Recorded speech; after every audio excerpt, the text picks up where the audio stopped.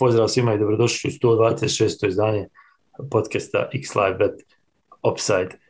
Iza nas je 29. kolo Premier Lige Bosne i Hercegovine, iza nas je mnogo toga što se dešavalo na Premier Ligaškim i evropskim terenima i naravno ćemo pričati o svemu, ali ovo je možda i najtužnija epizoda podcasta Offside, obzirom da smo jučer dobili vijest da nas je napustio veliki Ivica Osim. Ne možemo da se ne osvrnemo na karijeru jednog takvog čovjeka i vjerujemo da moramo da posvetimo ovaj Offside Ivici Osimu. Ića, pozdrav prije svega. Ćao Saša. Kao što kaže Saša, Ivica Osim je čovjek koji je čitav moju fudbalsku svijest označio svojim prisustvom kroz razne uloge. S obzirom da sam rođen početkom 80-ih, ne pamtim njegovu igračku karijeru, ne pamtim ni taj famozni video to, međutim ono što vrlo dobro pamtim, čak u stvari moje prvo sjećanje da sam doživljavao jednu utakmicu sa puno emocija, to je utakmica protiv Francuske u kvalifikacijama za svjetsko prvenstvo u Italiji.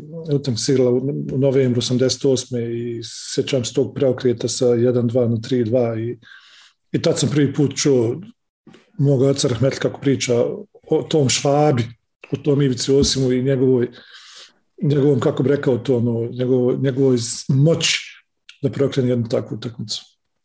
Moram ti priznati da mi nije bilo nikad teže da otvorim epizodu podcasta Offside, jer šta god kažeš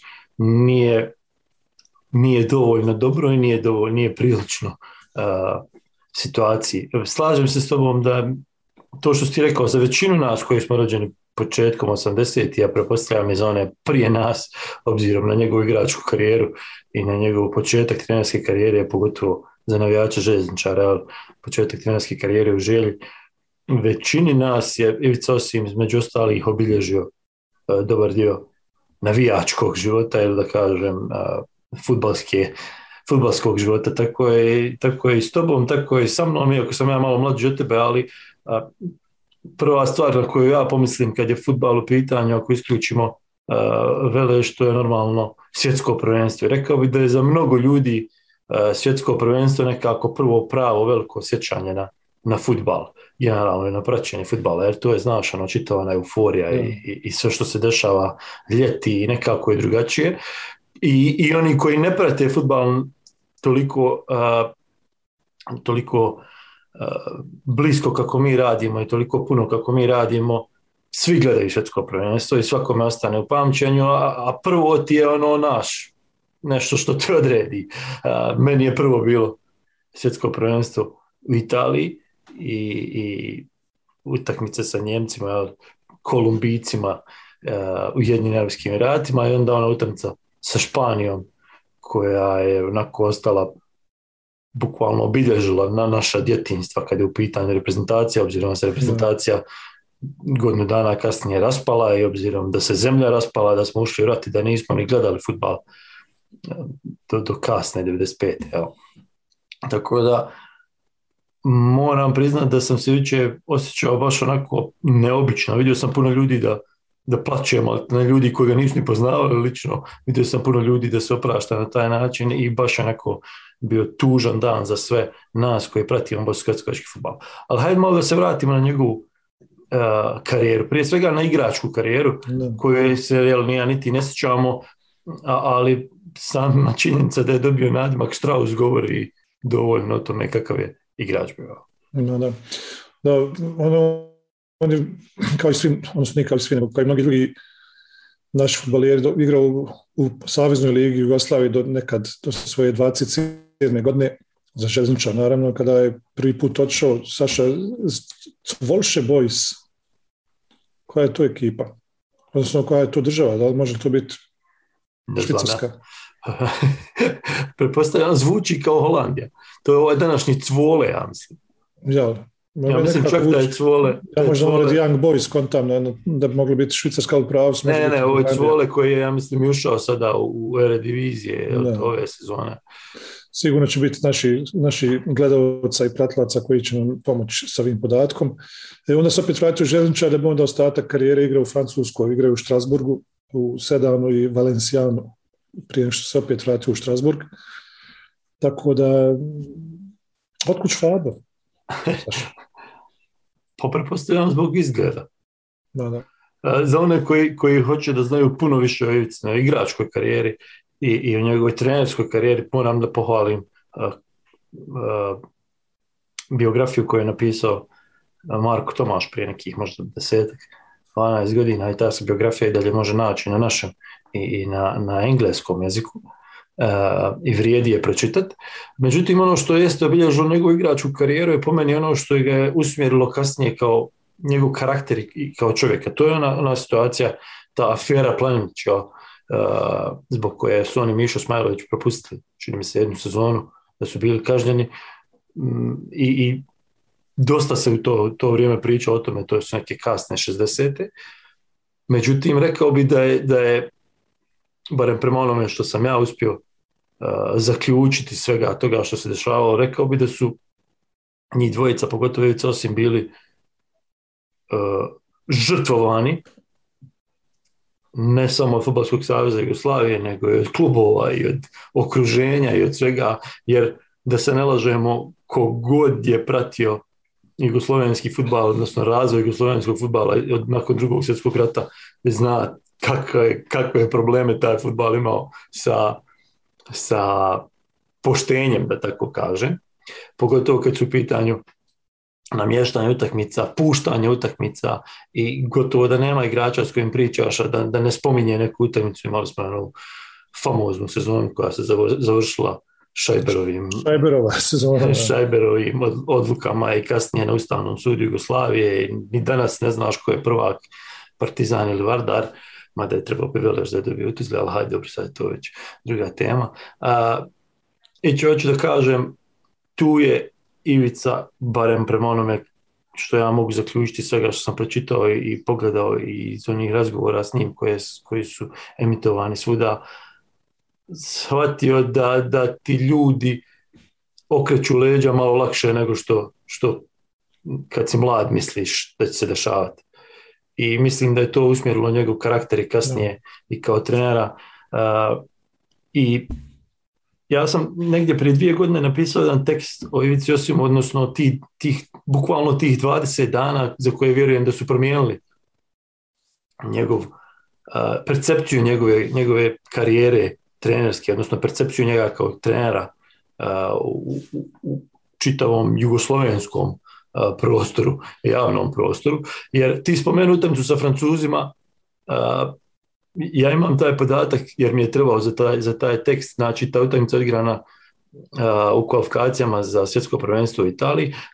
Prije toga Jugoslavija izgubila sve 3 utakmice na Europskom prvenstvu u Francuskoj, ali tako, pa se nije ni kvalifikovala na svjetsko prvenstvo u Meksiko. Nije se kvalifikovala na Europsko prvenstvo gdje je bilo u Njemačkoj. Zapadnoj Njemačkoj i bukvalno je bio haos. Dakle, da kažemo da u to vrijeme Ivica Osim imao povjerenje, nije, bile ogromne su kritike bile na njega, zašto poziva igrače iz Želje, zašto poziva igrače iz Bosne i Hercegovine, zašto poziva stare igrače, pozvao je Papeta koji je imao 33 godine, tad je bio haos, bilo je malo igrača Partizana, malo igrača Zvezde, a to ti je u tom trenutku bilo u čuvenoj Maderi, nije moglo proći. Jedinu podršku imao Miljana Miljanića u principu i prije te utakmice sa Francuzima malte ne mu se znala sudbina ako izgubi. Međutim, tu utakmicu Jugoslavija nije izgubila, nego je pobjedila, kao što se rekao, krenula je prednost Francuza. Međutim, ono što sam htio reći, ta utakmica odigrana isti dan kad se na Beogradskom Ušću Slobodan Milošević držao onaj čuveni govor za koji kaže neki da je bilo 300.000 ljudi, neki kažu da je bio 1.500.000 ljudi.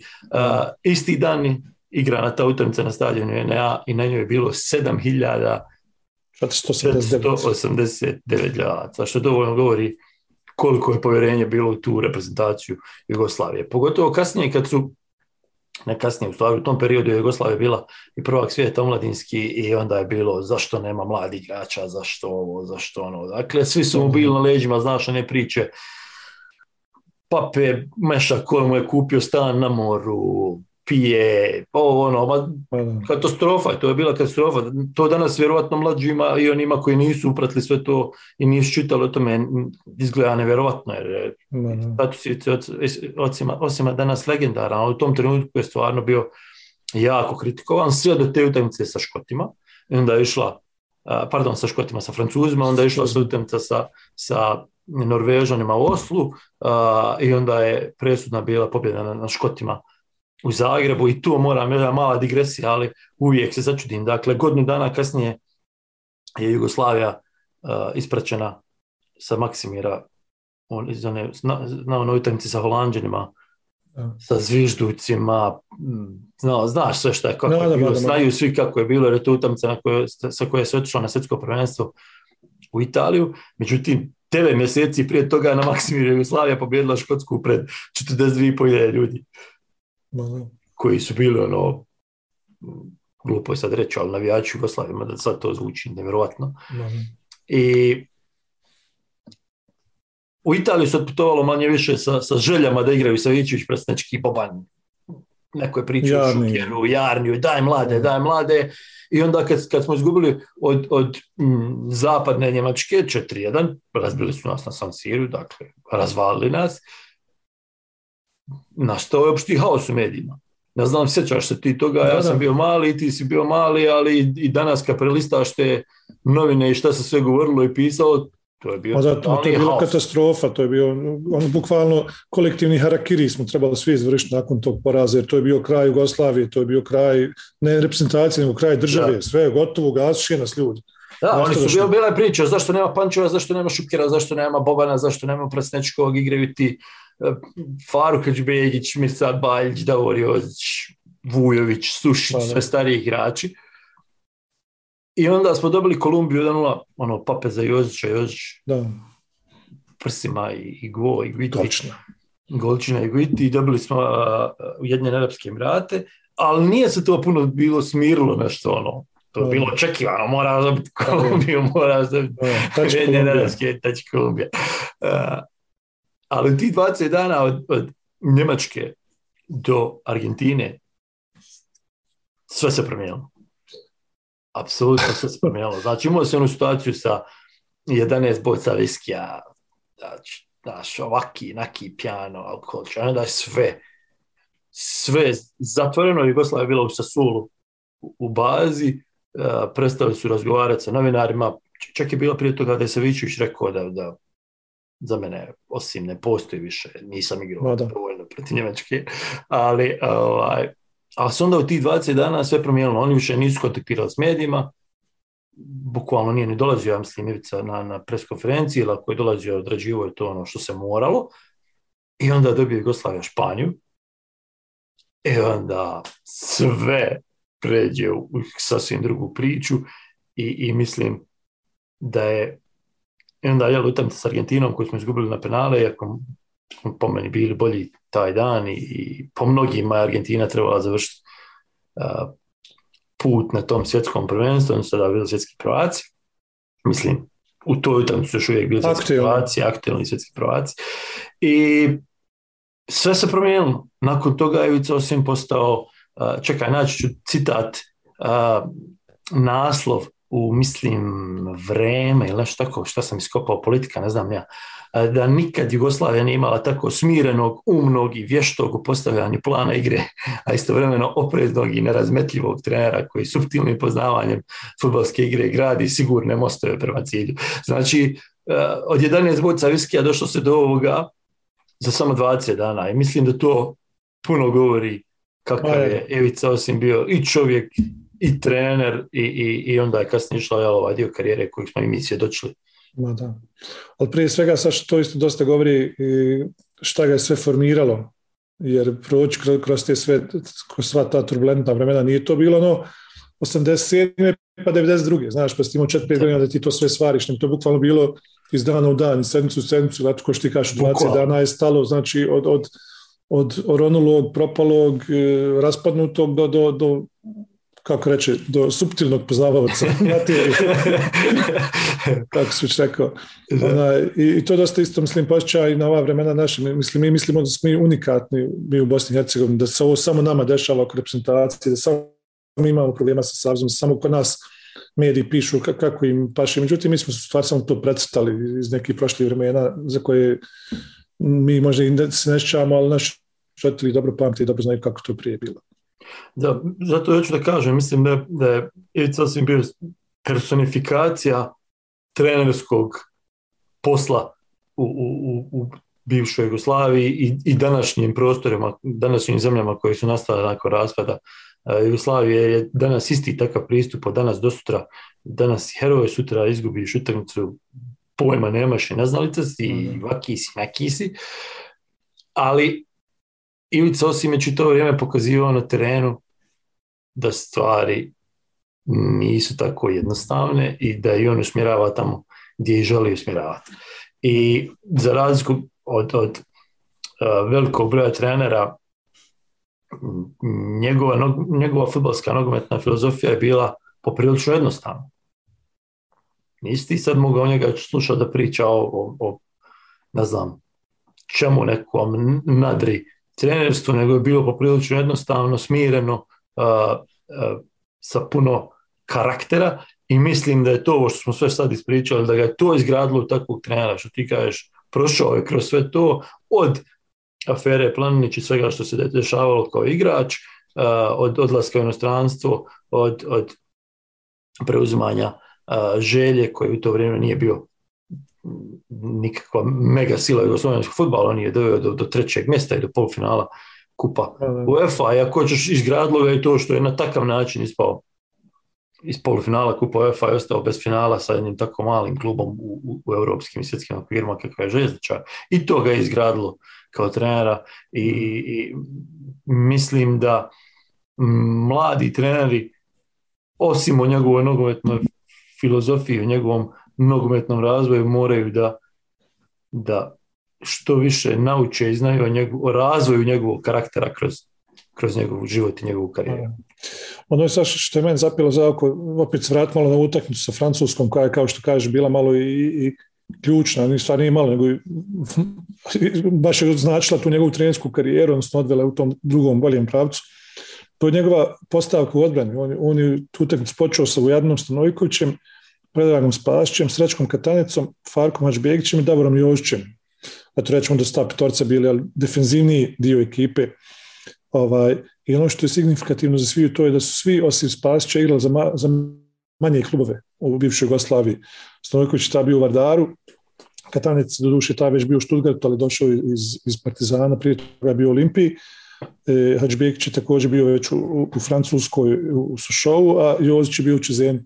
Međutim, svi su prošli tu školu fudbala gdje se morao boriti, gdje se morao ostavljati svaki, kako bi rekao, svaku kap znoja si morao, sve jednu kap znoja si morao prosuti da bi došao do rezultata, dok, na primjer, igrač koji su prolazili tu školu u Partizanu, Zvijezdi, Dinamo, pa eto rećemo Hajduku, to je velikoj četvorki, imali su taj neki mali poguranac, sigurno mi je falo tog karakternog, kako bi rekao, tih karakteristika u njihovoj igri, znači poginuti za svaku loptu kao što smo možda ovi igrači imali. Slučajnost ili ne znam, ali mislim da nije, mislim da je on svjesno to radio, svjesno da je možda upravo zato veliki broj igrača dolazio iz Bosne i Hercegovine, dolazio iz Želje, jer mi, kad kažem mi, mislim Bosna i Hercegovina i klub Bosne i Hercegovine nismo imali apsolutno nikakav povlašten, kako rekao, povlašten, pomozi mi reći, falim riječ. Status, tako je. Teška je ova riječ status. Nije univerzalan. Nije univerzalan, imamo u saveznoj ligi, odnosno SFRJ. Ja se sjećam jedne priče kad sam pravio neki intervju ili razgovor sa Misarom Fazlagićem i sjećam se priče pred Europsko prvenstvo, pred finale Europskog prvenstva u Rimu. U principu je ono što je Misar Fazlagić pričao je to da je uvijek postojao animozitet između igrača Partizana i igrača Zvezde u reprezentaciji. Do te mjere da bi se na treninzima dijelili na jedne i na druge i igrale se utakmice na maltene na nož i da je to pretjerano utjecalo na atmosferu u samoj reprezentaciji. I to je trajalo bukvalno godinama i godinama, iako su upadali igrači iz Veleža, iz Želje, iz Sarajeva u reprezentaciju, nisu imali jednak utjecaj kakav su imali oni koji su dolazili iz velike četvorke. A velika četvorka, toliki je bio rivalitet između klubova velike četvorke da su oni teško taj rivalitet između sebe održavali. Barem sam ja stekao takav utisak iz razgovora sa ljudima koji su igrali u to vrijeme, pogotovo iz tog razgovora sam i sada Fazlićem.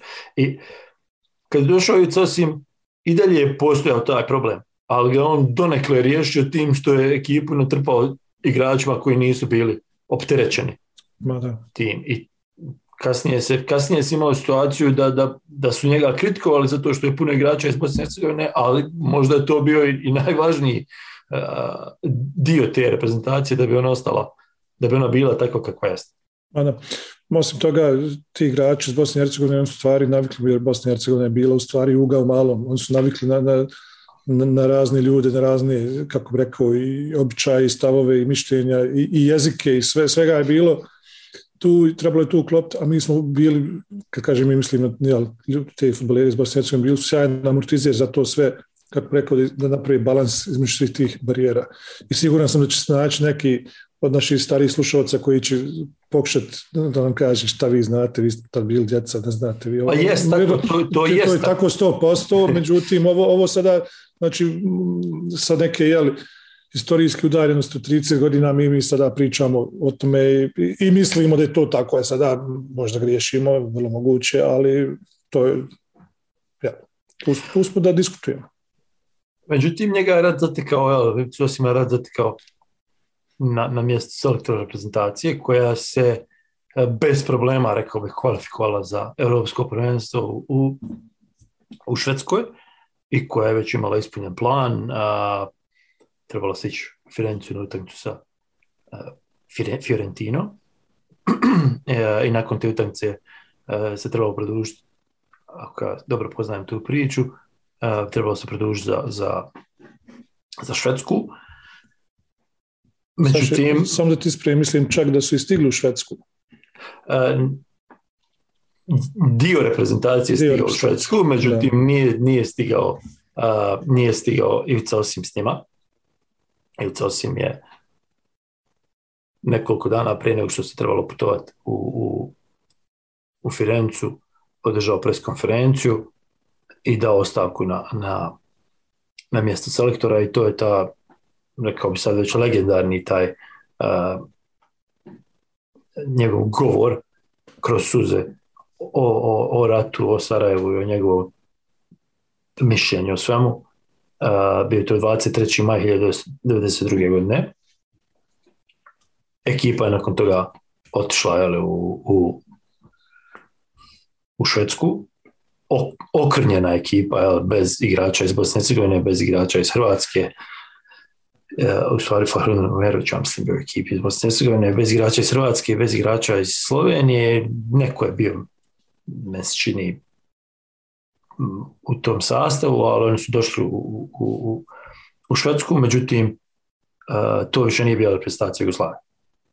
Čisto za mlađe slušalce, igrači iz Hrvatske i Slovenije su reprezentaciju napustili za vrijeme kvalifikacija, u stvari za vrijeme prije utakmice odnosno poslije utakmice sa Farskim ostrvima, ako se ne varam. Tako da nije to bila više ta reprezentacija, i ono što je Ivica Osim ispričao u Beogradu na pres konferenciji, bukvalno kroz suze ušlo u legendu.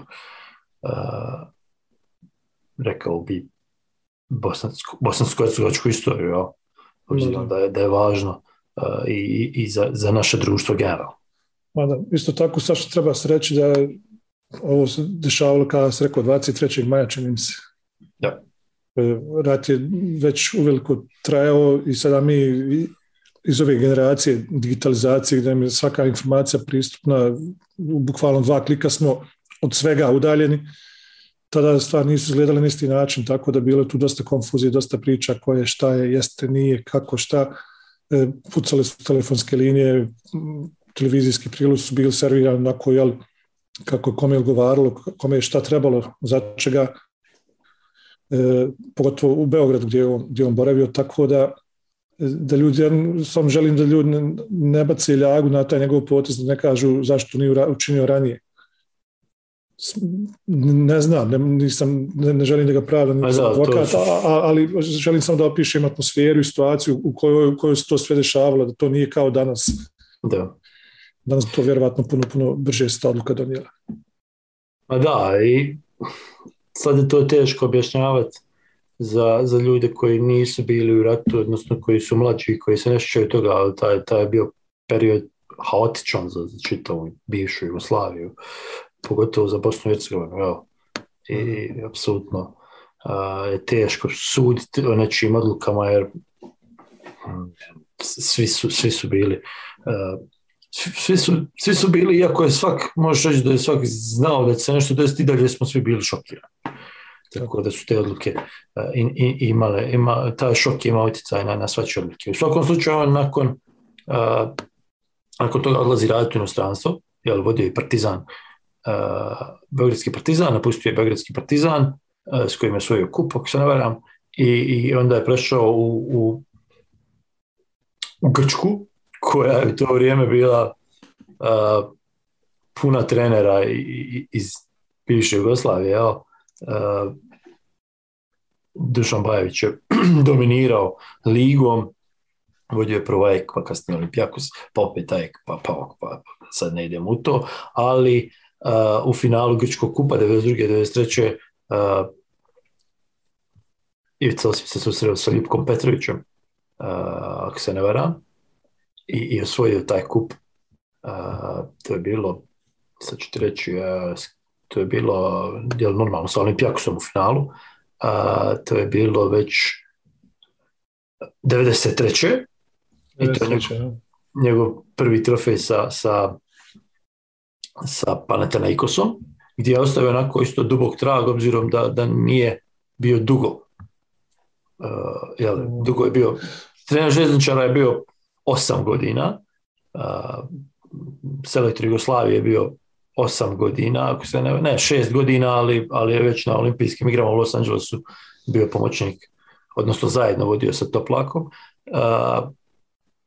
U Šturmu je ostao 8 godina, u Japanu mislim da je bio nekih 4-5 godina, ali tu ga je prekinula bolest. Hoću reći, svugdje je radio dugo, najkraće je bio, ako ne računamo Partizan gdje ga opet prekinuo rat, najkraće je bio u Panathinaikosu, ali i tu ostavio veliki trag i 2 trofeja, što je... Čak 3 trofeja, ako ćemo brati grčki superkup. Da. I onda prelazi u Austriju, što je onako... Znaš šta, iz današnje perspektive to izgleda Panathinaikos, Partizan, Panathinaikos, Šturm, Japan. Znaš, djeca bi rekla gdje ti tu Real Madrid, gdje ti je tu Barcelona, gdje ti je tu... Ali ne ide to tako, i tada nije što tako. I ono što on napravio u Austriji u stvari je stvarno bio velika stvar, i ostalo vidjeli smo jučer način na koji su austrijski mediji oprostili od njega, način na koji su se navijači Šturma oprostili od njega i još uvijek se opraštaju i pokazuje koliko on stvar tamo napravio. Tako da, ako se ne varam, osvojio proglašen za najboljeg trenera stoljeća u Austriji. Ali u svakom slučaju Šturm prije njegovog dolaska nije bio... Izvin, Saša, u pravu su u januaru 2009. proglašen. U svakom slučaju Šturm prije njegovog dolaska nije bio neki super mega giga uspješan klub u Austriji. Pa prije njegovog dolaska Šturm je bio jedan prosječni austrijski bundesligaš koji nije imao neki pretjeranih uspjeha, međutim njegovim dolaskom 8 godina je 2 puta bili prvaci, jednom su uzeli kup, 2 puta čini mi se super kup, i što je najbitnije u stvari, što je najveći uspjeh Šturma, to je da su od 98. nadvijeli igrali u Ligi šampiona. Da, i to je dosta uspješno. Tako je, svojili su grupu, u jedne godine došli do 4 finala. Tada su stvari počelo pričati o njegovom eventualnom preuzmanju Real Madrida. Da. Nakon te sezone. Čini se to bilo 2001. Tad su bile one čudne grupe, ako se ne varam, nešto igraš jednu grupu, pa drugu grupu. Sjećaš se, nije bilo nije kod današnji knockout sistem. Mada Liga prvaka je mijenjala format 2-3 puta, tako da više nisam siguran kad je bio koji termin, ali odnosno kad je bio kako šta je izgledalo, međutim bio je blizu, kao što je bio i sa željezničarom blizu da pokori Evropu, tako bio i sa Šturmom. I nakon toga zadnji period njegove karijere, onaj period u Japanu, gdje je radio prvo u Jeff Unitedu, a kasnije kao selektor Japana. Rekao bi da je tu, barem opet sudeći prema onom što se da pročitati i pogledati o njegovom dijelu karijere u Japanu, rekao bi da je tu do izražaja najviše došao taj njegov karakter. Jer tu poštuju karakter i znanja puno više nego ovdje gdje ga je kod nas pokazivao, mi nismo toliko bili zainteresovani za takve stvari. Nama nije trebao. Hoću reći, u Japanu se dodatno razvila legenda o Ivici Osimu i mislim da je to bio jedan od boljih poteza u njegovoj karijeri. Zanemari sad to što nije otišao u Real Madrid i zanemari sad to što nije vodio neki super veliki gigantski klub, ali otišao na mjesto gdje su ljudi počeli da priznaju njegovo znanje i njegovu nogometnu filozofiju. I tu je dobio pravo mjesto i priliku da to pokaže ljudima. I u međuvremenu se to prenijelo i na naše prostore i stvorila se legenda o Ivici Osimu srećom. I možda ta šarolikost u kojoj je radio u fudbalskoj karijeri možda i pokazuje koliko je u stvari koliki je veliki znalac bio i koliki je bio pa i pedagog kada je mogao da radi i u Želji i u Partizanu koji su dijametralno različiti klubovi i vodio reprezentaciju Jugoslavije i vodio reprezentaciju Japana i radio što koje su opet dijametralno. Isto tako, pa tako to da kažem, znači koliko je široka ta lepeza njegovog znanja i mogućnosti i u stvari fleksibilnosti. O tome je svemu bila. U svakom slučaju karijeru je završio 2007. nakon moždanog udara u Japanu. I onda je u stvari napravio možda stvar koju bismo mi u Bosni i Hercegovini trebali najviše da cijenimo, a to je da je zajedno sa još nekim ljudima usmjerio nogometni savez u nekakve normalne vode. Nakon onoga što smo mi doživjeli i preživjeli kroz rat sa savezom, koji u to vrijeme bio katastrofalan, desila nam se ta suspenzija UEFA i FIFA, znam smo li jedina evropska, mislim da smo jedna od rijetkih evropskih, ako ne jedina zemlja koja je dobila takvu suspenziju i nakon toga je formiran komitet za normalizaciju zajedno sa Ivicom Osimom, zajedno sa Dušanom Bajićem, zajedno sa Sergijom Barbarezom, zajedno sa mnogo još ljudi, bilo je mislim 10 u tom komitetu za normalizaciju koji je onda u stvari izgradio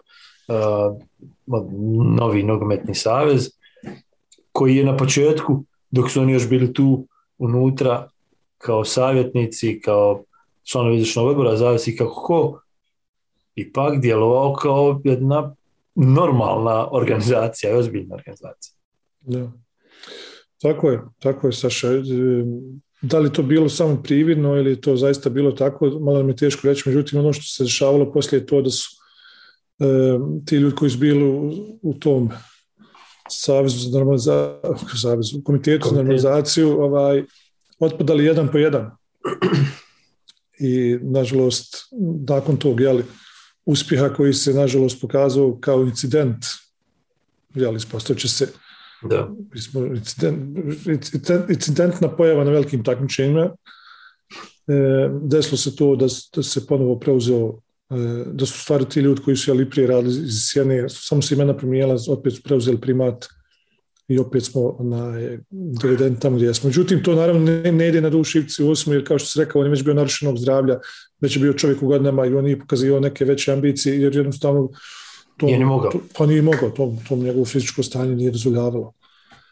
Tako što su ovi iskoristili na pravi način. I danas imamo situaciju kakva jest, odnosno koja je puno sličnija nogometnom savezu kakav je bio prije Ivice Osima i njegovog komiteta za normalizaciju nego po samom njihovom instaliranju. U svakom slučaju, onaj go veda da je Bišić, sad se vrti onaj video kad Ivica Osim gleda tu utakmicu sa Marakane i zaplače kad Vedat Bišić zabije gol i mislim da u to je stalo, u to su stali njegovi osjećaji prema reprezentaciji Bosne i Hercegovine i prema tome šta smo mogli i šta jesmo napravili u to vrijeme i šta on želio kao i svi mi da vidi od te reprezentacije Bosne i Hercegovine. Teško je u principu nešto pametno reći danas nakon što smo došli u situaciju, ali mislim da moramo poštovati to što je Ivica ostavio u nasljedstvo bosansko-hercegovačkom fudbalu, a to je jedna velika karijera, to je jedna nogometna filozofija koju treba proučavati i iskorištavati, i to je jedan veliki život posvećen BiH fudbalu. Tim riječima, Saša, samo da dodam to, hvalat Švabu i počivaj u miru.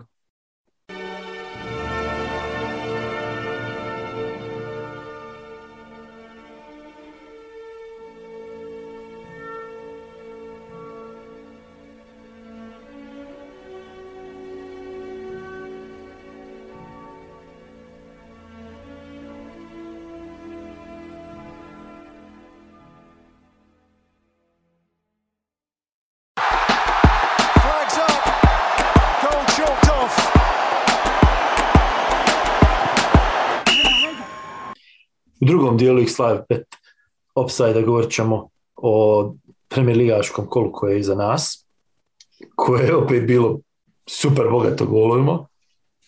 6, nije oboren rekord, prošli put je bilo 5, ali dobro. Opet moramo reći da niko nije iće pogodio X-Live Betovu igru koju možete igrati svakog vikenda na našem Instagram profilu. Opet niko nema 6 pogodaka. Ja nisam bio u stanju da pogodim ko kad igra, pa smo stavili jednu utakmicu pogrešno, srećom ta utakmica završena na neriješenim rezultatom, pa nije bilo konfuzije oko izbora. Za one koji igraju, koje bolje poznaju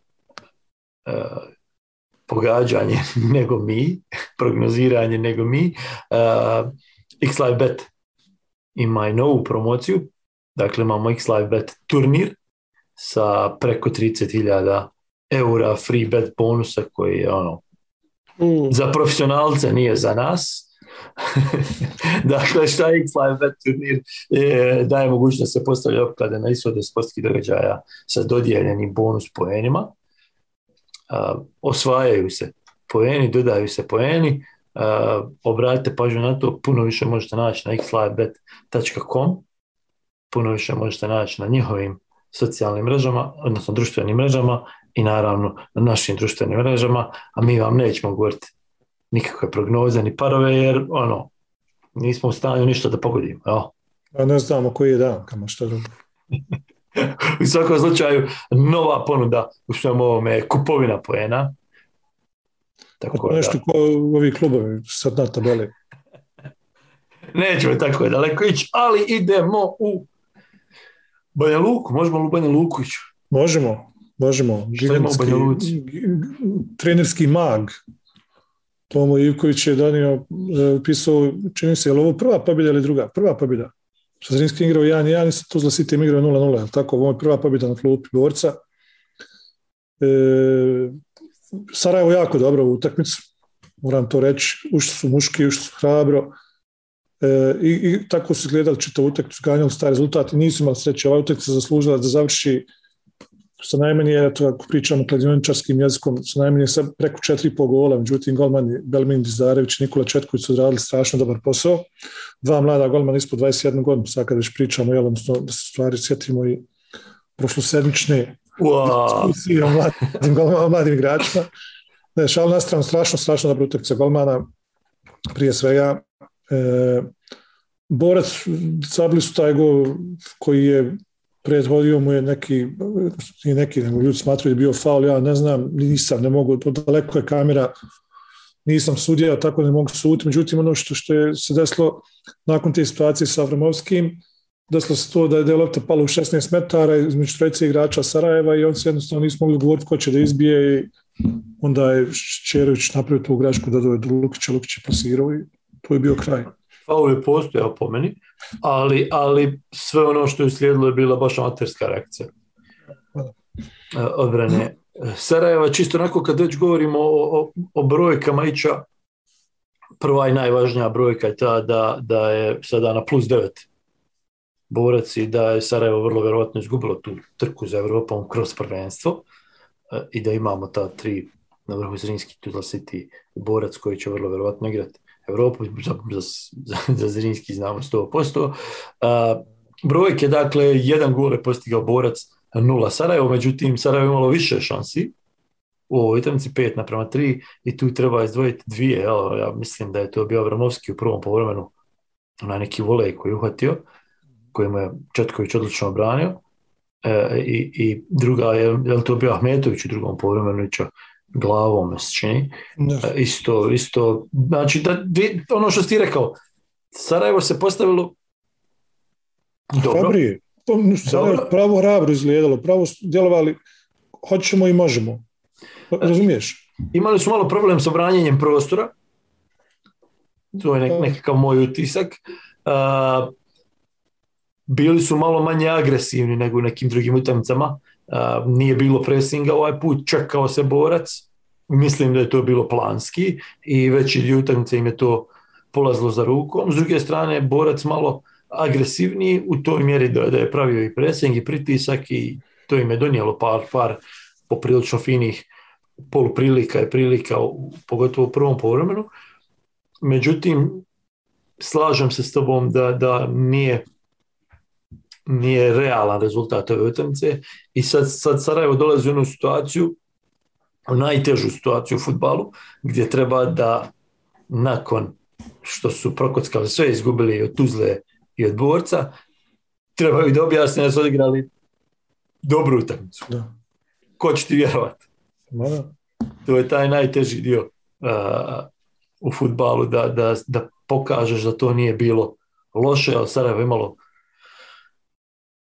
neću reći kontrolu, ali Sarajevo je izgledalo da ima ideju, izgledalo da zna šta radi, nije bilo onako kako ljudi govore katastrofalno i grozno, ali nije im donio rezultat jer nisu zabili gol. A nisu ga zabili jer je Četković branio odlično. Ne samo zato što nisu stvarali šanse, jer su stvarali šanse.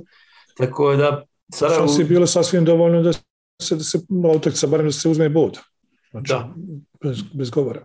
I tu se vraćam na ono, izvini što tu skačem, ali tu se vraćam na ono da Sarajevo mora kao klub pokušati da ignoriše taj šum i da pokuša iz ovoga izvući najviše. Sad, šta se može desiti u svemu tome i koliko su oni u stanju da ignorišu taj šum, ne znam, ali ako je sud prema ovoj utakmici, nije to tako loše.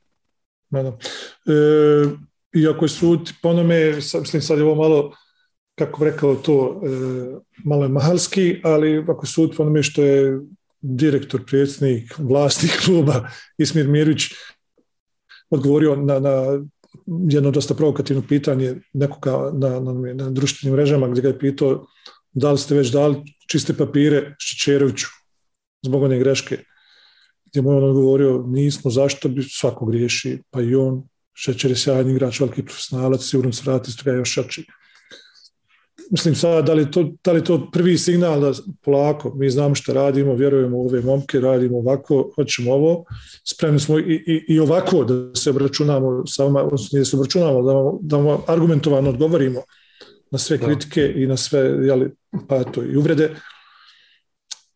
Mislim, ako ostane pri tome, ako se nastavi držati tog kursa koji je predsjednik / direktor / vlasnik zauzeo u ovom trenutku, mislim da su na pravom putu.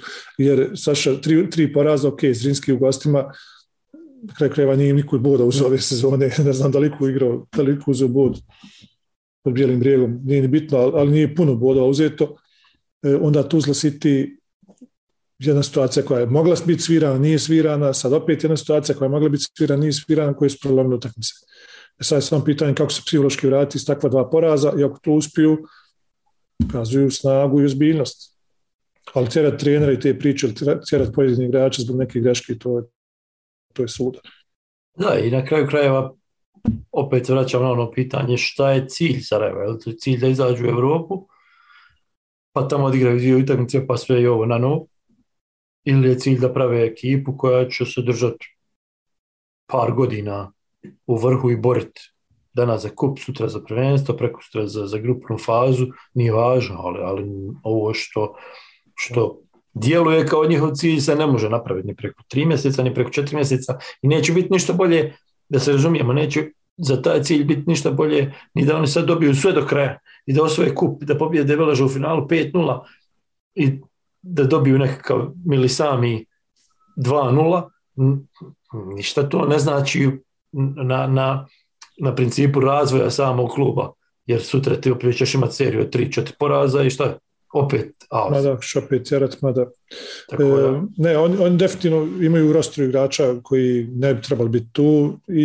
Dobro, ima svaku beju.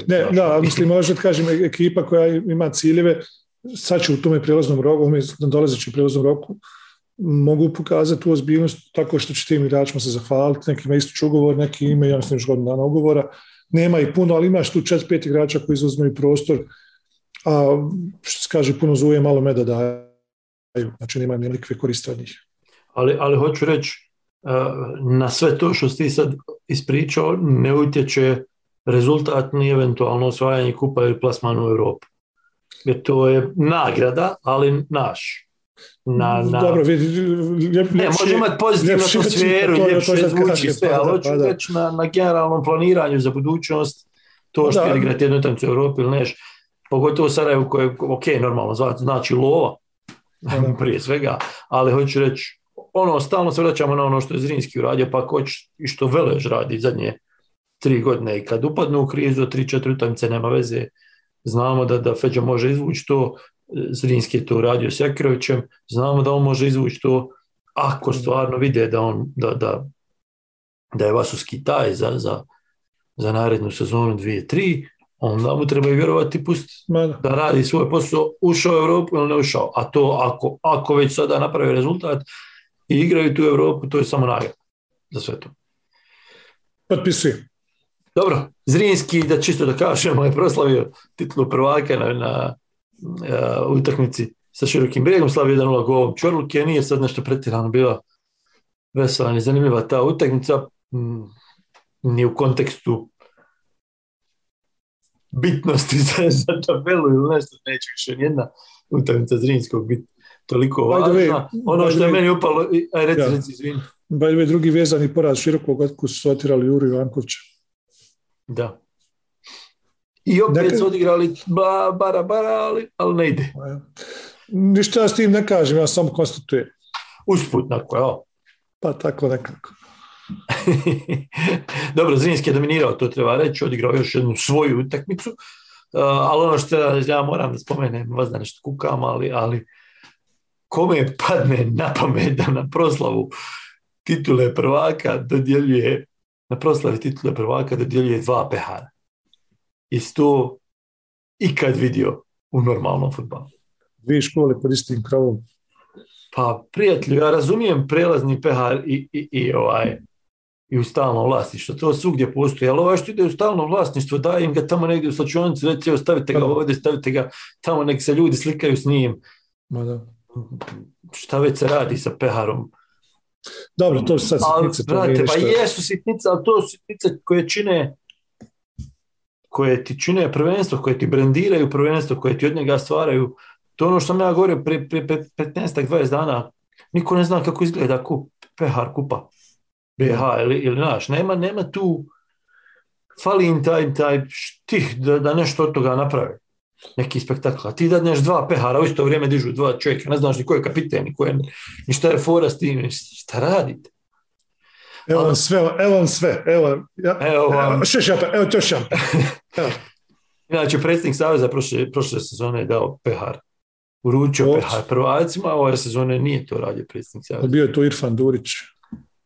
I Ivan Belis, ali predsjednik Saveza nije bilo. Možda imao važnije veze. Dobro, niz dvojica moralo biti još bila 2 pehara. Pujte samo jedan pehar. Prošli put je jedan pehar, da. Pa ja mislim da su jedan pehar dali, ali tu bio i Džimidžić dijelio selame, šta je dijelio, medalje. Pa dobro, to je sad druga priča, medalje, ali čima... Ali sad bio gospodin Džimidžić tu. Ne znam, nisam toliko gledao. Morat ću pogledati repriz negdje proslaviti. A što ne bio, šta? Pa ne, pa sam pitam, pa ako je tamo bio Džimidžić sa gospodinom predsjednikom... Možda nije mogao savjetnikovati. Zašto su odbili, ne znam. Možda mu je bilo naporno, pa onda nije htio ni predsjednik. Neću me savjetnike, ne idem nigdje. Hoću putovati pred 1. maj. Svaki 1. maj, kad je bio? Pa ja, pred 1. maj. Dobro, petak u tom se bio, možeš doputovati. A ko će putovati pred 1. maj? Niko. Treba pripremiti, uhvatiti janje. Dobro, Tuzla City, željezničar.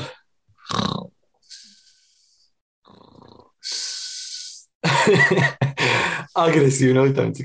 Kako je rekao? Borbena utakmica je rekao Malić.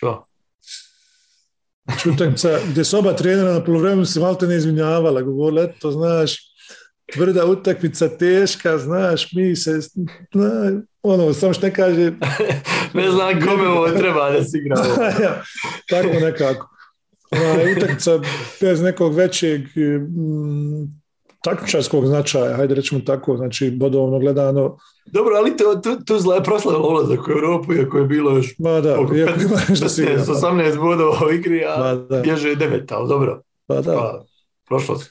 Pa dobro, njima mislim, dobro, gledajući matematički i logično, sigurno su im šanse bile ogromne, sad da li to bilo 80-20 ili 90-10, ne znam, ali imali su ogromne šanse da prođu odnosno odu u Evropu nakon pobjede nad Sarajevom, međutim, nisu bili 100% sigurni, ali to im nije zasmetalo da to prostavi.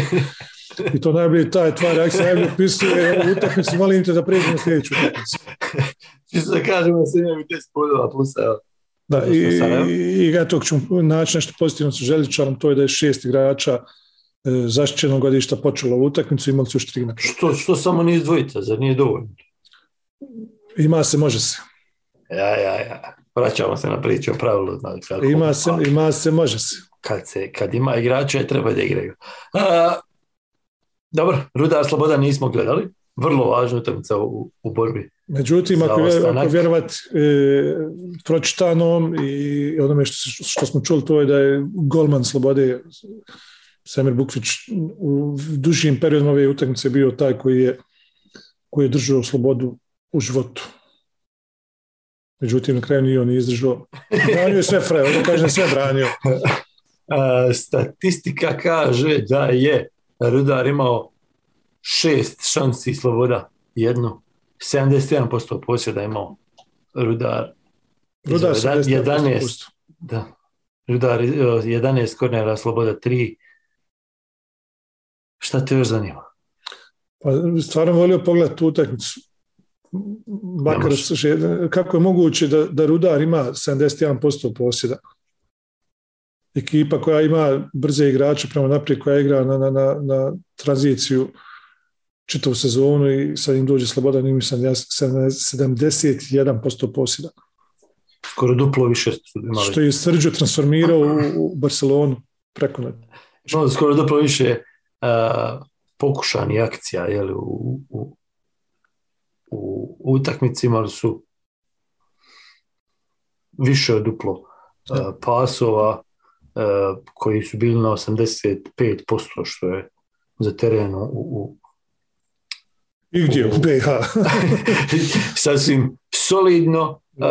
Spominjao si Bukvića, šutirali su 20 puta, igrači dali 10 je išlo okvir, 9 odbrana je dakle imao Bukvić, 4 super sejva, prošli put smo spominjali super sejove, 29 centaršuteva išlo u 16-terac slobode, tako znači, izuzetno kako se to kaže, busy day za našeg druga Semira Bukića.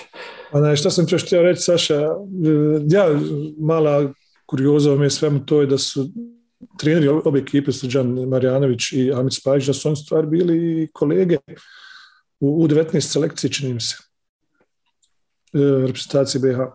Bili su pomoćnici Ivan Barbariću. Ja samo čitam ove brojeve, ja to ništa ne pratim. Imaš još kakve brojeve da pređe? Obzirom da nije utakmica bila na televiziji, pomenut ćemo to da je bilo 10-16 u faulovima, čisto da znate. Sudija je bio Miloš Gigović, se ne varam. Da, nismo gledali. Rudar 11. nakon 27. Ne, nakon 28, ja. 28 kola. Malo prije se rekao, nakon 29 odigranih kola, sad goliš 27. Ja više ne znam. Ti ni brojeve ne znaš, čovječe. Pa ne pratim nikako tu Premier Ligu, ja. Ti samo imaš mikrofon i slušalce. Od čega imam samo mikrofon i slušalce.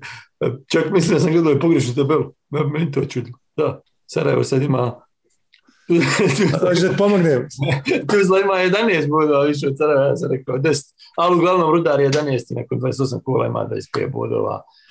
Bod manje od Posušja koje je iznad crte i 2 boda manje od Leotara, odnosno 4 boda manje od Slobode koja je i dalje u toj borbi za ostanak. Kao što sam rekao da sačekam utakmicu Prijedor prije nego što proglasimo Slobodu. Što sam gledao pogrešno tabelu? Sramotno. Ne znam, Safitina. Ne znam, nego hajde da priđemo malo bijem da pričamo o lopti koja je odskočila na penalu, odskočila golma i pogodila prečku. Ne znam da se vidi tu situaciju. Da je trampolina. A nije ni udarac. Pa da je centar šut ide i lopta odskače, bukvalno ovako, sa preti radne ruke ovako, i udara, uzem ovako, otprilike je tako je bilo. Otprilike to govori dovoljno, to je utakmica. Da. Ja. Stani za... Aha, dobro, ja, reci. Velibor Đurić, trener Radnika, je pohvalio ekipu Posušja prije utakmice, jako fino pričao o njima i smatra da nama treba Posušje u Premier Ligi zbog interesovanja, zbog publike, zbog totalne atmosfere, zbog gostoljubivosti koju su tamo na Mokrom Docu iskazali prema njima. To me zaista raduje, tako kad čujem da nije sve na nož, da nije sve na Kvarnjaka, na Prljavo, na Mangupluk i to. Da ima i fair playa u toj našoj napačenoj ligi.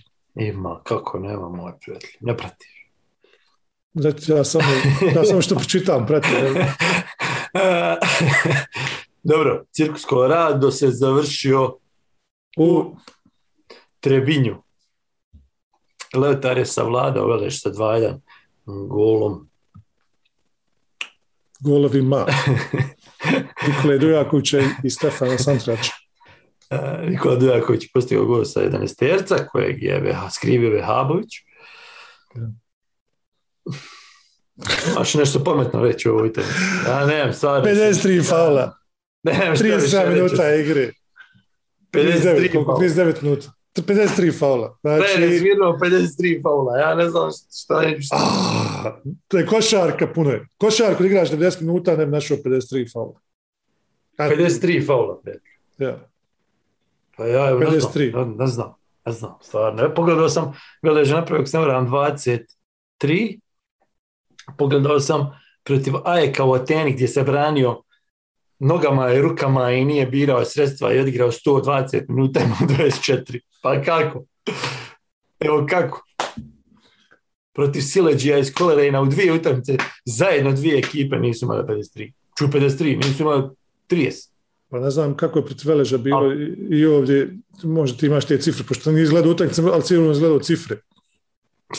Ja sam gledao utakmice, tako da nisam upratio. Ali ne vjerujem da je bilo, u Borusu ne znam, je li bilo 20 faulova sveukupno? Ma, ne znam, sad nisam išao u svaku utakmicu. Znam da je prosjek Veleža u Europi, dakle, uključujući tih 24 faula protiv Ajeka bio 12 faulova po utakmici. Sad me ti ubijedi, pošto si ti rekao da u nas igra grublje, Balkanci, Vakinaki, ako me možeš samo ubijediti zašto su igrači krivi što naprave duplo više faulova nego u Europi. Ne mogu ja sad to generalno mogu pričati o utakmici. Znaš kako ova utakmica izgleda? Ova utakmica bila bukvalno, bilo je tu startova stvarno koji su bili. Pazi, bilo je tu startova koji su bili za crveni karton. Start Todorovića na očini je bio u svakoj normalnom, na svakom ozbiljnijem malonogometnom turniru u mjesnoj zajednici, ide isključenje. Ja. Dobro. Bilo je još takvih startova. Bilo je još takvih. Međutim, sad ćemo pričati o Veleži generalno o njima, imam osjećaj da su oni tek na polovremenu skontali, ajmo se pobiti. Hajde, sad ćemo se pobiti, razumiješ? I da su počeli s tim nekim klizećim startama i oni koji su bili totalno nelogični i kako bi rekao, bespotrebni. Ali to ti svirneš 53 faula, a izgubiš kontrolu nad utakmicom. Ali to što da ti kažem, Saša, upravo možda ta osvetnička akcija je prouzrokovala da se dovedeš u situaciju da i ti napraviš ta 23 faula. Znači u glavi kontaš, pa on nas udraje, hajme mi njih udrati. I možda je to stvar odgovor na tvoje pitanje kako to kad igraju dvije balkanske ekipe bude 53 faula. Ali šta ne imali sudijava? Ima. Pa što ne? Zato na prvi ozbiljniji grubi start kada je vidio ovo majstre, ti si napravio sada faul, sljedeći tvoj faul, vidiš tamo onu zgradu. Tamo ima jedna soba, zove se slačionica. Tamo ćeš razguliti. Ne, pusti frajera, frajer imao 9 faulova za utakmicu. Pa gdje to ima? U košarci ispadneš ako 5. 6 ako si vam bio. 9 faulova imao frajer utakmicu. 8, koliko? Nije važno. Neke 3, 4, 5. Pa bola, kako se to može desiti? Što ga trpiš? Što ga trpiš? Da. Trpiš jer ne znam. Prva, broj 1, sudija je izgubio kontrolu nad utakmicom, da. Broj 2, Leotar bukvalno jedino ovako mogu uzmati bodove, znači da istuku nekoga i da ovi ne znaju. Ne samo da istuku, nego hajde silom, svaku utakmicu isto pričam. Nema nikakve igre, nema nikakvog plana, nema nikakve, šta te imaju fini igrača? Pa imaju fini igrača. I Santrač i Drnović koji su strijelci, meni skroz ok igrači i ta dva igrača, kako god Leotar završi ispao, ne ispao, ja vjerujem da će igrati u puno boljim ekipama iduće sezone. Eto, između ostali njih dvojica, a ima i još.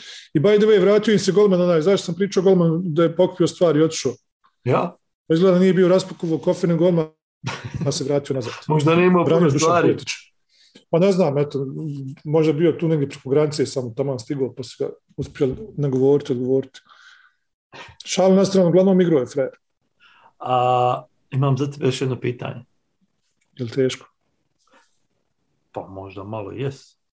Znaš li ko je Aleksa Meda?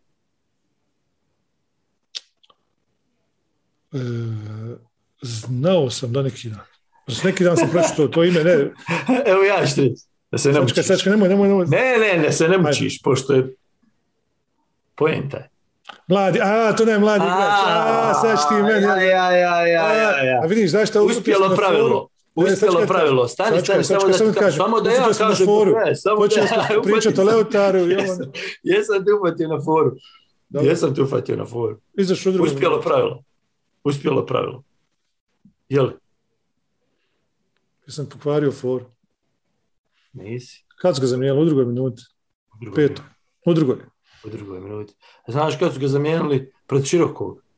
54. sekundi. Šta ćemo sad? Pitam šta ćemo sad? Zašto mene to pita šta ćemo sad? Saša, pa ljudi koristuje to pravilo, on se u stvari divine naše pučanstvo i naši slušalci, gledalci, on se pišaju po tom pravilu. Ekipa Leotara. Zašto pišaju se? Zato što im se to dozvoljava da to rade. Međutim, ne možeš tako raditi vječno. Neće moći tako vječno raditi. Šalu na stranu. Moja poenta bila da kad guraš, kad siluješ, dešavaju se takve stvari. Ne kažem da su krivu. Dok postoje, i Tuzla je uradila isto prije 3 kola. U istom kolu kad je Leotar, je li tako? Ne znam, sad više ne znam je li ko još uradio u ovom kolu. Ali hoću da kažem, vraćam se samo na ono, ja se slažem s ljudima, puno ljudi komentarisalo, zato opet pričam o ovoj temi i hvala svima koji su komentarisali, pogotovo na YouTube kanalu je bilo odličnih komentara i argumentovanih komentara, što je najvažnije da se ne glupiramo. Ja se slažem sa svima. Trebaju igrati mladi, ali daj da im napravimo uslove da igraju, a ne da jednog trenera kritikujemo, a drugi niko ne primijeti da 3 kola za redom vadi Leotar igrača u 21. Bukvalno niko nije primijetio. Je li niko primijetio tamo u komentarima da je Leotar izvadio 3 igrača, 3 puta igrača u 21? Ne, Saša, 100% slažem, međutim, to je već pitanje za one koji izdonijeli to pravo kako da ga usavrši, da se ovakve stvari ne dešavaju. Ja nisam tvrdio da je pravilo zlatno, da je pravilo odlično, međutim, pravilo je možda iznjedrilo mnoge druge igrače, mislim, opet ćemo se vratiti na istu priču, opet ćemo otići daleko i opet će ljudi imati priliku da se lože na moju ili tvoju argumentaciju. Nije im to poenta, međutim, hajde sačekamo još koju godinu pa ćemo vidjeti gdje će nas to pravilo odvesti. Dobro. I da li će se promijeniti, naravno, usavršiti. Pričamo se za 3 godine. Dobro, moramo brzo završiti ovu epizodu. Nismo završili. Edin Višća je prvak Turske sa Trabzonsporom. Bravo, Edine, majstri. Imam pitanje za tebe. Viščoglu. Edin Viščoglu. Da li je najbolji BH igrač u Tursku? Kada? Trenutno? Ikad. Ma nije. Zašto? Ma ne može biti nikada. Zašto? Ma ne dam ja reći to tako. Pa ko je čovječ, Bolić, Baljić. Obojica? Pa znaš kada ješ u Tursku kad kaže where are you from my friend? Kaže, Bolić, Baljić. Yes. Ne, šalim se, da vidi veliki uspjeh to što on radio, što je svoju 2 titule sa 2 kluba, da nisu ni Bešiktaš, ni Fener, ni Galata. To je stvarno velika stvar. Ne znam da li možda i on jedini. Ja mislim da li je jedinstven po tom pitanju. Međutim, nisam o tome razmišljao da li najbolji kada bilo to su te godine kojima smo malo prije pričali kada smo pričali o Ivicu Osmi između 92. 3. do 96. 7. kada nisam baš bio mogućnost da pratim sve. Jer tada nije bilo, iz opravdanih razloga nismo bili u situaciji da to radimo. Bilo je tu nekoliko sezona gdje su i Baljić i Bolić stvarno igrali fantastično, gdje su bili jako, jako cijenjeni u turskom fudbalu. Tako, zato se ne bi usudio reći da je najbolji i najveći, međutim nije daleko od toga sigurno. Dobro. Šta ti kažeš? Pa šta ti misliš? Ma ne. Pa hajde. Pa ti imaš cifre sigurno tu pred sobom. Kucao si nešto dok sam ja pričao. Mene straže Elvir Bolić golova. Elvir Balić golova. Hajde čujem. Ne, Elvir Bolić je jedan od najboljih strelaca u istoriji Turske Superlige. I to je što svojio sa Fenerom, jeste?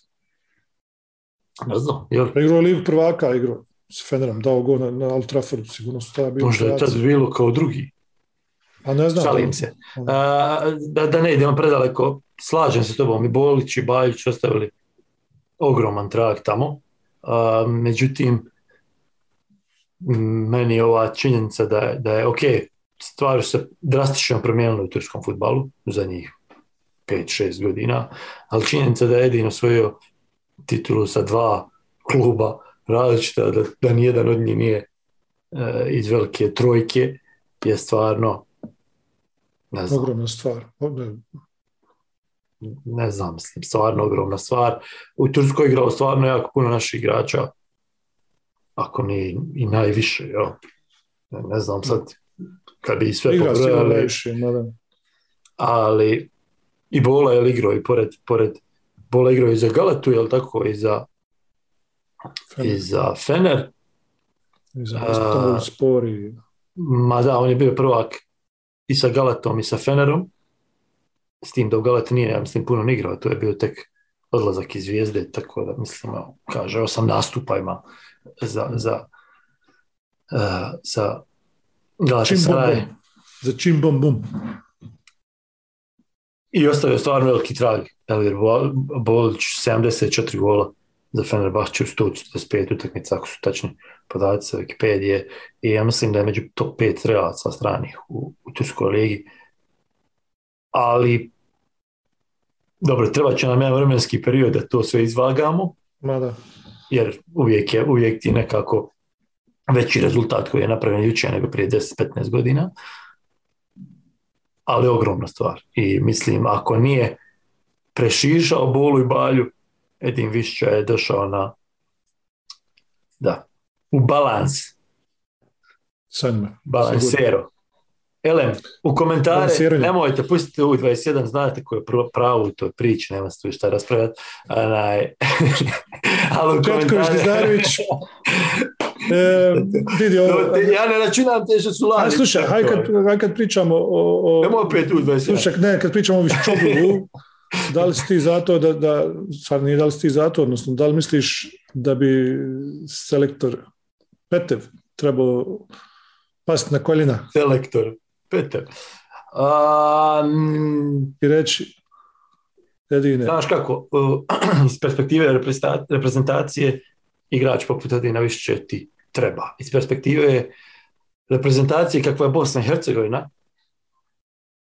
bukvalno, ne da trebaš pas na koljena, nego trebaš ići tamo u Tursku po njega na koljenima, pa se vratavi ono. Ali iz perspektive Edina Višće i svega onoga što je on prošao igrajući za reprezentaciju Bosne i Hercegovine, pazi, mi ovdje ne govorimo, ja neću da kažem, stani da završim, Tandera. Edin Višće imao jako lošu utakmicu za reprezentaciju, imao jako loših perioda u dresu reprezentacije i nije ni blizu bio na nivou kakvog je imao u Istanbulu i sada u Trabzonsporu. Međutim, imamo mi puno takvih igrača koji su bili na nivou i koji nisu bili na nivou. I jedan od najvažnijih poslova selektora je da to dovede na nivou. I kad ti ne ide da kažeš Edine, ne možeš ti biti desno krilo, nećemo igrati 2-3-1 zato što mi ne odgovaraš, ali ćeš sjest na klupu pa ćeš ući zadnjih 15 minuta. Ali ono što ja hoću da kažem, da, treba sve to, sve divno, krasno, ali iz njegove perspektive njemu ne treba. Što mu to? Čekaj, hajde se malo vratimo na taj period. Ovo će biti ujedno i zadnje o čemu ćemo pričati, nakon ovoga kapak. Šta je njegov stvar otjeralo? Samo da malo podsjetim i tebe i naše slušalce i gledalce na historijske činjenice. Saša, on je reprezentaciju napustio nakon promašenog 11-terca u baražu, odnosno polufinalu baraža za evropsko prvenstvo, čini se, ali tako? Zbog psihološkog pritiska. Kakvog psihološkog pritiska? Bilo 500 ljudi na tribinama, korona, razumiješ? Dobro, ali nema ko nije spominjao da je on promašio penal, da je Naki. Da, to je činjenica da se promašio penal. Nemaš ti sada pomići ali je činjenica isto tako da se na njemu slomila kola. Ma i nije toliko. On je to tako sigurno lično doživio, ja to shvatam. Ja imam najveći mogući respekt o njegovim osjećanjima i njegovom shvatanju situacije. Međutim, situacija nije baš bila toliko naboja da čovjek kaže, aha, razumijem što je otišao. Znam, ali vidi, kroz njegovu reprezentativnu karijeru, kao što sam ja i rekao ranije, imao je jako loših perioda, odnosno manje dobrih perioda, ili ako hoćeš perioda koji se ne mogu mjeriti s onim što je pravio u klubovima u to vrijeme. A to u nas nekako uvijek naš. I onda on je bio jedan od onih igrača koji je uvijek, vidi ga ne igra ni blizu onoga što igra u klubu, vidi ga on naš. Jeste, sve to stoji, ali ja mislim da to, opet se vraćam na ono, da to treba dozirati, praviti kad ti odgovara, kad ti ne odgovara, kad igra loše, zvuci ga, kad sve to stoji, ali mi nemamo toliko igrača da možemo reći ne treba nama taj zato što odigrao 10 loše utakmica od 20. Ok, ja sam ga 100 puta kritikovao. I opet bi ga kritikovao, sutra dođe da odigra loše. Kritikovao tako ne igra dobro, šta, nije to ništa sporno. Ali bojim se da se to pretvorilo nakon određenog vremena. U witch hunting, ha? U witch hunting. I onda kad je još promašio čovjek penal u najvažnijoj utakmici, jednostavno ne mogu da ga ne razumijem da se slomio. Meni tebi to izgleda da je 500 ljudi, 1000 ljudi, pusti to, ali zamisli kakav je njegov osjećaj bio nakon tog promašaja. Ja ti kažem, ja zaista imam puno razumijevanje i shvatanje za te njegove osjećaje i to sve, međutim mislim, on je u stvari došao u jako lošem momentu, on se pojavio, on zaigrao standardno kod Baždarevića u stvari, tako? Kod Baždarevića je protiv Izraela dao 2 gola odmah, čini se na prvu utakmicu, kada smo dobili 3-1 u Zenici, i izrastao je u jednog od tih top 5 neki najveći, najozbiljnijih naših reprezentativaca, u principu preko noći, on iz Sjene se ispalio se u tu neku vertikalu sa tim, sa Džekom, sa Pjanićem, počeli smo pričati odjednom i o Višći u tome segmentu kada smo pričali o tim našim najboljim igračima. Međutim, nije mogu dok je bio u tom periodu, on je igrao prije Meše, ali igrao je na svjetskom prvenstvu, igrao je bio vrlo važan igrač u svemu tome. Dobro, ali hoću da kažem to, u tom periodu dok je bio ružno je reći, pomoćni radnik, odnosno neko ko radi za ekipu, očekivanja od njega su bila puno manja, znaš. Pa onda je bilo dovoljno da odigra solidno, da kažeš bravo majstor. Međutim, kasnije je prešao među te koji se očekuje da nose igru, a nije nosio. I onda, znaš kako to u nas ide. Kako Salihamidzić nije u stanju igra za Bayern na svoju ligu prvaka, a nije u stanju Mazlum uzeti loptu na lijevom beku i predriblati šestoricu i sebi je dignuti iz voleja pod preču. Mazlum. Tako smo mi razmišljali. Da, to sve stoji. Ja uopšte ne smatram da je to pogrešno. Međutim, mislim da je možda definitivno pravilno otišao, možda je trebao ostati još neko vrijeme i da se bori s tim svim i da pokaže stvar majstori, halo, pa znam ja igrat lopti. Ali pazi, tu se vraćamo na staru priču o atmosferi. Dok je pozitivna i dobra atmosfera, dok se ti boriš za nešto, dok imaš navijače, lakše je se dignuti iz toga. Ali šta bi se on digao u svemu ovome? Čovjek je bio svjestan da je takvo okruženje u kojem je nemoguće se dignuti. U kojem je nemoguće doći u neka pozitivan, kako bih rekao, pozitivnu atmosferu za sebe kad je sve oko tebe u haosu. I pogotovo što on bio u takvoj situaciji, promašio penal, bio već žrtveno janje, pa nije mah. Ali opet kažem, imao je loši utakmica, trebalo ga je kritikovati, i jesmo ga kritikovali, ali nije bio toliko loš da ga se otarasimo i da nam je sve jedno bez njega. Jeste. Zato Edine Vrace. Najbolji u Turskoj, da ili ne, dole u komentarima, pogotovo oni koji malo imaju godina i koji su gledali Bolu i Balju. Edine Vrace, sve nam je oprošteno. Bile to 126. izdanje podcasta X-Live Bet Offside. Bacite pogled još jednom na naše društvene mreže, tamo će biti, prepostavljam, opet nagradna igra X-Live Beta gdje pogađate ishode nekog kola Premier Lige, jer ja više nemam pojma koje je kola Premier Lige. Ima još jedna dobra situacija, ali samo još nije potvrđena službeno, pa je nećemo komentarizati, ali navodno će derbi Sarajevo Željo i derbi Zrinski Velež igrati isti dan u isto vrijeme. Bravo, majsteri, bravo, pa to ja ne znam. Dajte im po 2 pehara da podignu usput. Elem. Ja, 29. kolo, to sam htio da kažem. 29. kolo je na programu za vikend. I jato. Vidi, Saša, malo nas je, nije malo, nego dobro nas je i potresla i poremetla ovaj odlazak velikog Ivice Osima, o kome smo pričali jako puno u uvodu emisije i kao što sam rekao, sami smo, ne znamo, priveli smo ovu epizodu kraju, sami ne znajući kako i šta, međutim, što smo možda zaboravili na početku i ovim putem se izvinjavam, zaboravili smo čestitamo Bajram svim koji slave to, znači Bajram Šerif, Mubarek Olsun, svima vama tamo, čuvajte sebe, čuvajte ljude oko sebe, volite se, pazite se i nemojte da ono što ste za vrijeme Ramazana radili, da ne nastavite s tim, a to je da budete dobri ljudi. I Edine vrati se. Vidimo se naredne sedmice u 127. izdanju, jer ovo je bilo 126. izdanje. Barem mislim. Tako je. Pozdrav. Ćao, čao. Misimović, and here's Edin Dzeko!